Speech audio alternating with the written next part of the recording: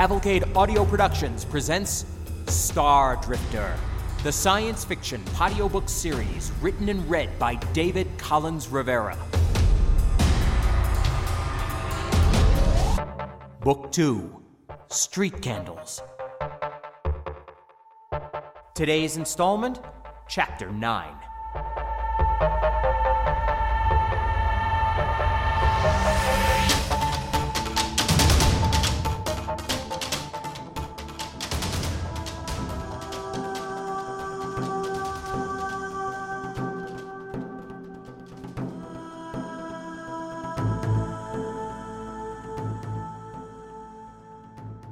Loretta cornered me before we left. I'd been waiting for it, actually, so I wasn't without a tart response at the ready, but as usual, the guy still managed to blindside me. "Be careful, the two of you." I stood in the companionway just outside the circuitous engineering entrance, pressure suit on, save for the helmet, which Sherry had taken on ahead.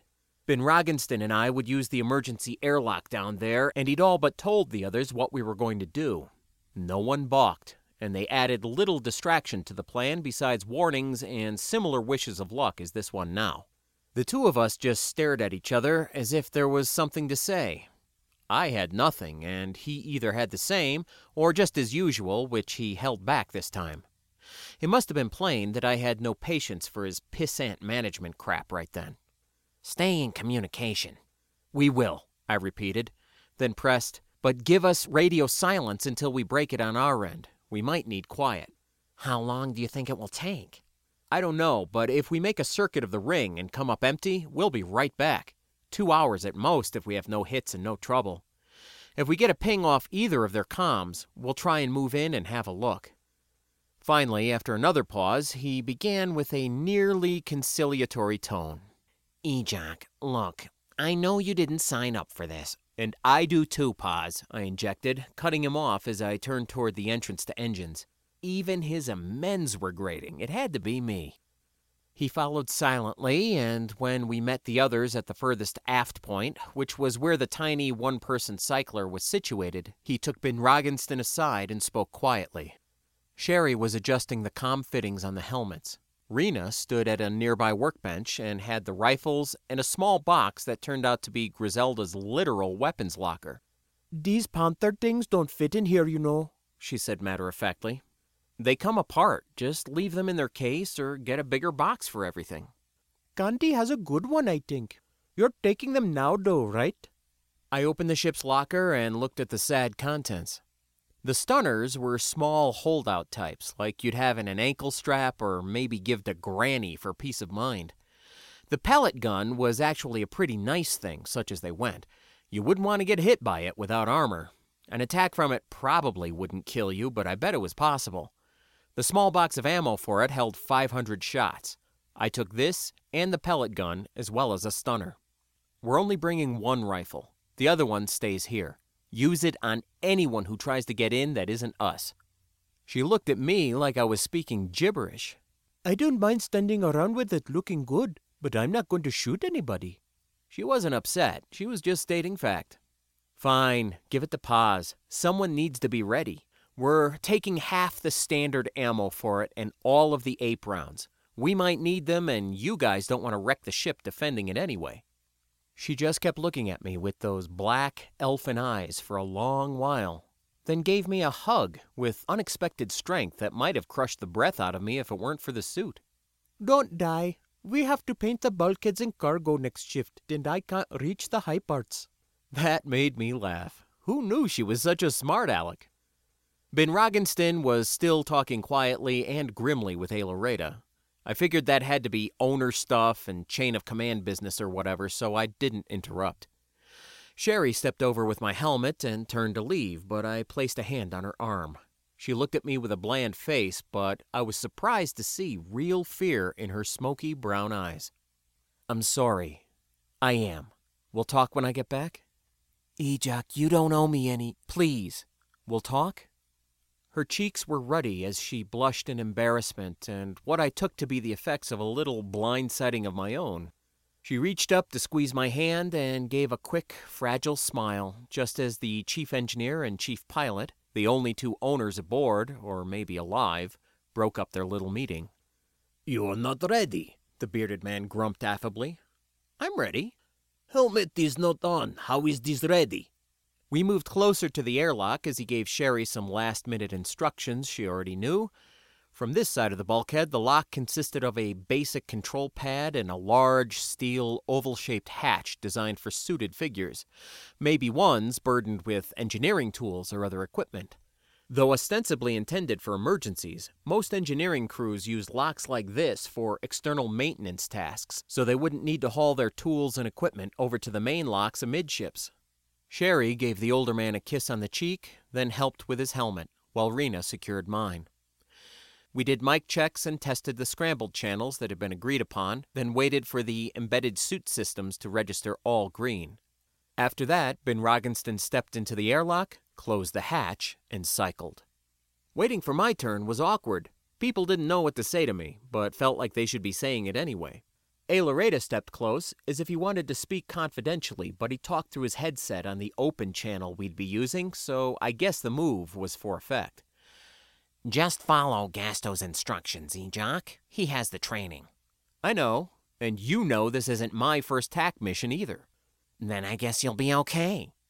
His tone was back from the strange place he'd been going to before, and I found this to be a genuine comfort. I could tell suddenly that it was deliberate. It was best for this guy to be the same slightly snide, judgmental fuss budget with me that he'd always been.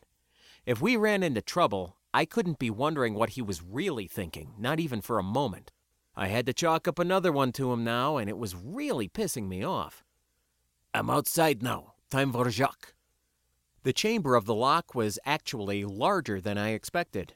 In there, I found a copy of the input display pad from the other side, and it showed the air pressure dropping fast, as did my suit sensors. "See anything special out there?" Sherry asked her boss. "Now, only can see main drive from down here. Is reminding me.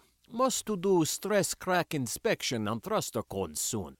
Good job for you, Sharita. Still need 11 hours for Class 4 license."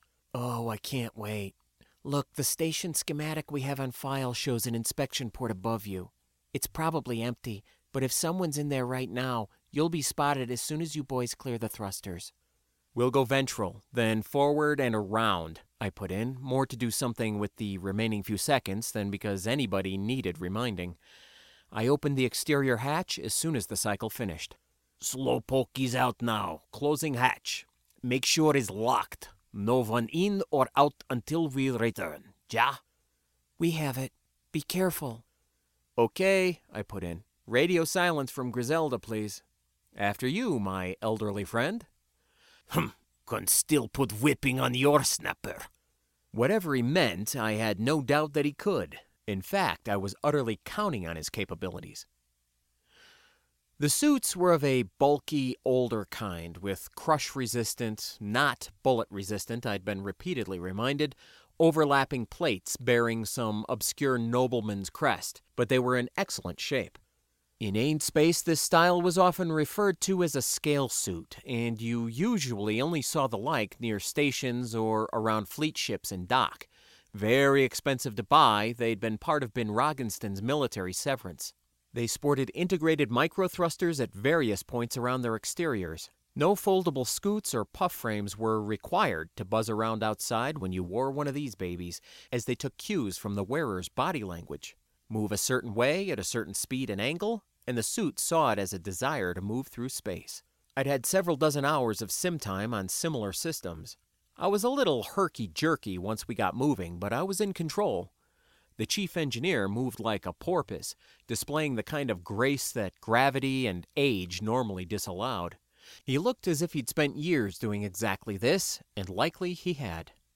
Suit-to-suit communications were set to lasercom, just in case. No one could overhear our conversations because Grizzelda had, at some point, sprung for omni-sensitive coatings on the scale suits.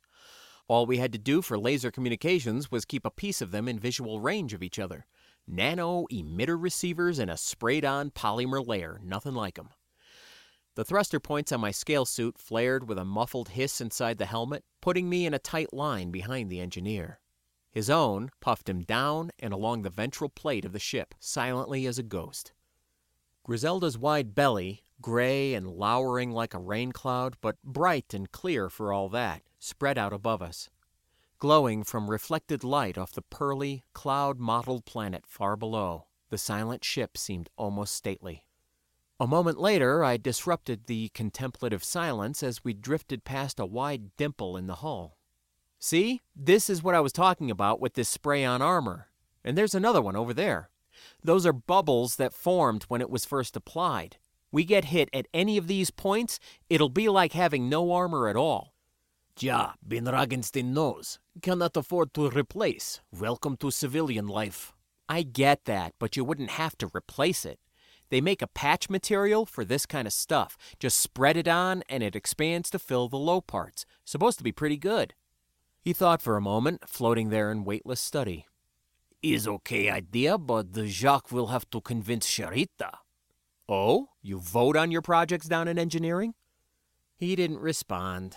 He didn't have to. I'd caught his ham-fisted suggestion that I do something about the social mess I'd made of things. Yet it wasn't his place to push or pry. It wasn't his business. And I didn't need to be thinking about it at the moment, thank you very much. Then again, neither did he. Okay, I'll talk to her. I mean, I'm already going to talk to her, so I'll talk to her about this too. Ejoq can be do what he wants, Ben Ragenstein not caring. I couldn't see his face, but his tone was a happy one, so that was one less distraction on both sides. We moved across the bottom hull and cleared out from under it on a lateral course. Grizzelda was coupled to a standard berth located at the center of the ring-shaped station. It was just one of 4 berths that this small hydock had available, set equidistant around its hub on 4 corresponding spars projecting out to the ring. In addition to the berths, this hub contained maintenance facilities and at least one repair shop that I'd noticed.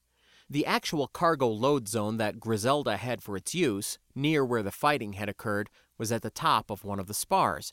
This pylon bore 2 elevator shafts, one for personnel and another for large loads, neither of which were safe for us to use right now. The hydock, reflectively bright like the ship, had designated port and starboard sides, just like any spacecraft. Being a wheel that spun to simulate gravity, its ventral and dorsal sides had slightly different meanings, or rather, there was a lot more bottom than top, and the top was also the interior hull of the ring. This inside diameter would, naturally, be faster to circumnavigate and save us on reaction mass. Once we'd matched vectors and velocities, we could just set down and walk all the way around. The matching part could be tricky if you weren't careful, or were using unfamiliar equipment, so I just followed Ben Ragenstein's lead. We puffed off together, slowly, and the inner hull of the station rose up to meet us in kind. In mid-flight, we could see the motion of the spin, and the chief engineer turned to move with it. I did my best to ape his graceful turns and pivots, and almost succeeded in flipping over entirely, but he reached out and steadied me with a quick jerk. Then he gave his suit just a kiss of forward thrust and, still moving, stepped onto the hull like he was just coming down a set of stairs. I moved past him by quite a bit, but soon found myself conveniently approaching the base of the next pylon over. "Think we were spotted?" I asked as I took a grip on the edge of a small cowling right where the shaft met the ring. I twisted toward the hull and settled my feet down. Disorienting for a few seconds, the action made me sway, but then I found my balance. Apparent gravity here felt like it was less than half of what most people considered normal, but it would be plenty for moving around. "No way to be knowing," came the grunted reply as he ducked under a projecting radiation sensor stalk and stepped over to me. "Best to be believing we were and keep eye open." We had set our suit comms to make continuous pings via radio on all the ship freaks that Carmi and Dell's collar mics used. With the hydock's network down, all we had was the cruddy direct call functionality designed into those things, the purpose of which was to facilitate private communications across relatively small open spaces. These little radios didn't have the range of something like our pressure suit mics, which was why Grizzelda couldn't call directly without an intervening data net. With all the metal of the hull and who knew how many floors between us, We'd need to be right on top of them just about in order to catch a blip from their comms, assuming it worked at all. We walked clockwise around the ring for several minutes, with just breathing to be heard from both of us. I was relaxing a bit because I figured that if we'd been spotted in our initial approach, likely we would have had company by now. At one point, I thought I felt a short, hard vibration under my feet. It only lasted the sparest moment, but Ben Roggenston felt it too and stopped in his tracks. Explosion. Not close. Up there, maybe. He pointed to the opposite side of the ring, hundreds of meters above our heads. As if to confirm his words, auto-correcting stabilization thrusters, one on port ahead of us as we walked and one on starboard behind, flared for a second, then alternated quick puffs until they had returned the Hydock to its proper orbit and rotation. We studied the arc of the ring above us, but there were no visible blowouts that we could see, nor any other sign of trouble, so after a time we moved on. We hadn't gone 20 paces past the next spar when my suitcom registered a ping from Carmy's collar mic. I said as much to the older man, and a few steps later he picked it up as well. Then I stayed put while he proceeded on until the signal faded out. He was 80 or 90 meters away by then. That much range easily encompassed the width of the ring as well, so it was a big possible radius. Maybe more in the center? I asked rhetorically, and moved inside the signal range until the mic's ping came back stronger. Carmy, come in. It's Ejoq. Do you read? Captain, it's Ben Roggenston. Hearing voice? We both called for several minutes, broadcasting on all the frequencies. We walked back and forth, then over to port and starboard before meeting again in the middle. There was no reply besides the automatic ping. The lack of response was frightening, so I pointed to the spar we'd passed in which I'd noticed an airlock door. I started off toward it even as I spoke. We have to go in. Now, waiting. Ejoq must be waiting. He trotted carefully and with a high stride back along the dorsal hull to me. Carmy's right below our feet somewhere, I challenged. Or at least her collar mic is. It's our only lead. The airlock back there is the closest way in. Could be guarded. Who by? There's a battle going on in there. Explosions, firefights, rioting. Who would place guards on hatches that open on the vac? You wouldn't tie up your forces under those conditions. Keeping shirt on. Ja, we go in, but must be careful, and together. He broke radio silence with Grizzelda then, and relayed what we'd learned and what we were doing about it. Gasto, are you sure about this? Ailoreda asked with obvious concern. Will be nothing, he dismissed, using a tone far more casual than any he'd offered me since we started. Fighting is on the other side of station now. I'd feel better if you fellas were back here. Carmy and Dell would feel better back there too, I put in, but Ben Roggenston gave me a black look, so I shut up. Together, we hiked back to the spar and stopped in front of the airlock hatch. It was pretty big considering how comparatively small the station itself was, so it was likely designed for a maintenance team to exit and enter altogether. Via lasercom to me, he said, "Is good. Easy to open this kind. Take weapon. When I move door, you see anyone you do not know, anyone, you shoot." He unslung the rifle and handed it off, then dug into his tool belt for a gripper cutter and a ZG ratchet. He made short work of a maintenance panel nearby, tearing open aluminum casing and running 2 separate bypasses on the sensor lines within. He disabled any alarms that might have been set on the hatch. Then he used his ratchet to crank the door's gearing by hand, back and forth, sliding it open in a slow, jerky style. I was standing off to the side, looking into the dark airlock beyond. The hatch was halfway open when I saw movement, quick, awkward, and low, just behind the door, and I shouted in shock because I really hadn't expected any guards. "Move! Move!" Instinctively, Ben Roggenston threw himself to the side, and with a nearly unconscious finger twitch, I opened up with the Panther.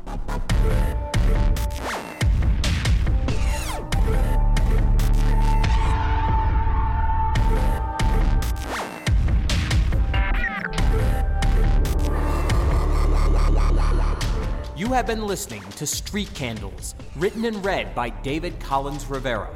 You can check out my site at cavalcadeaudio.com, or drop me an email at lostnbronx@gmail.com. That's LOSTNBRONX@gmail.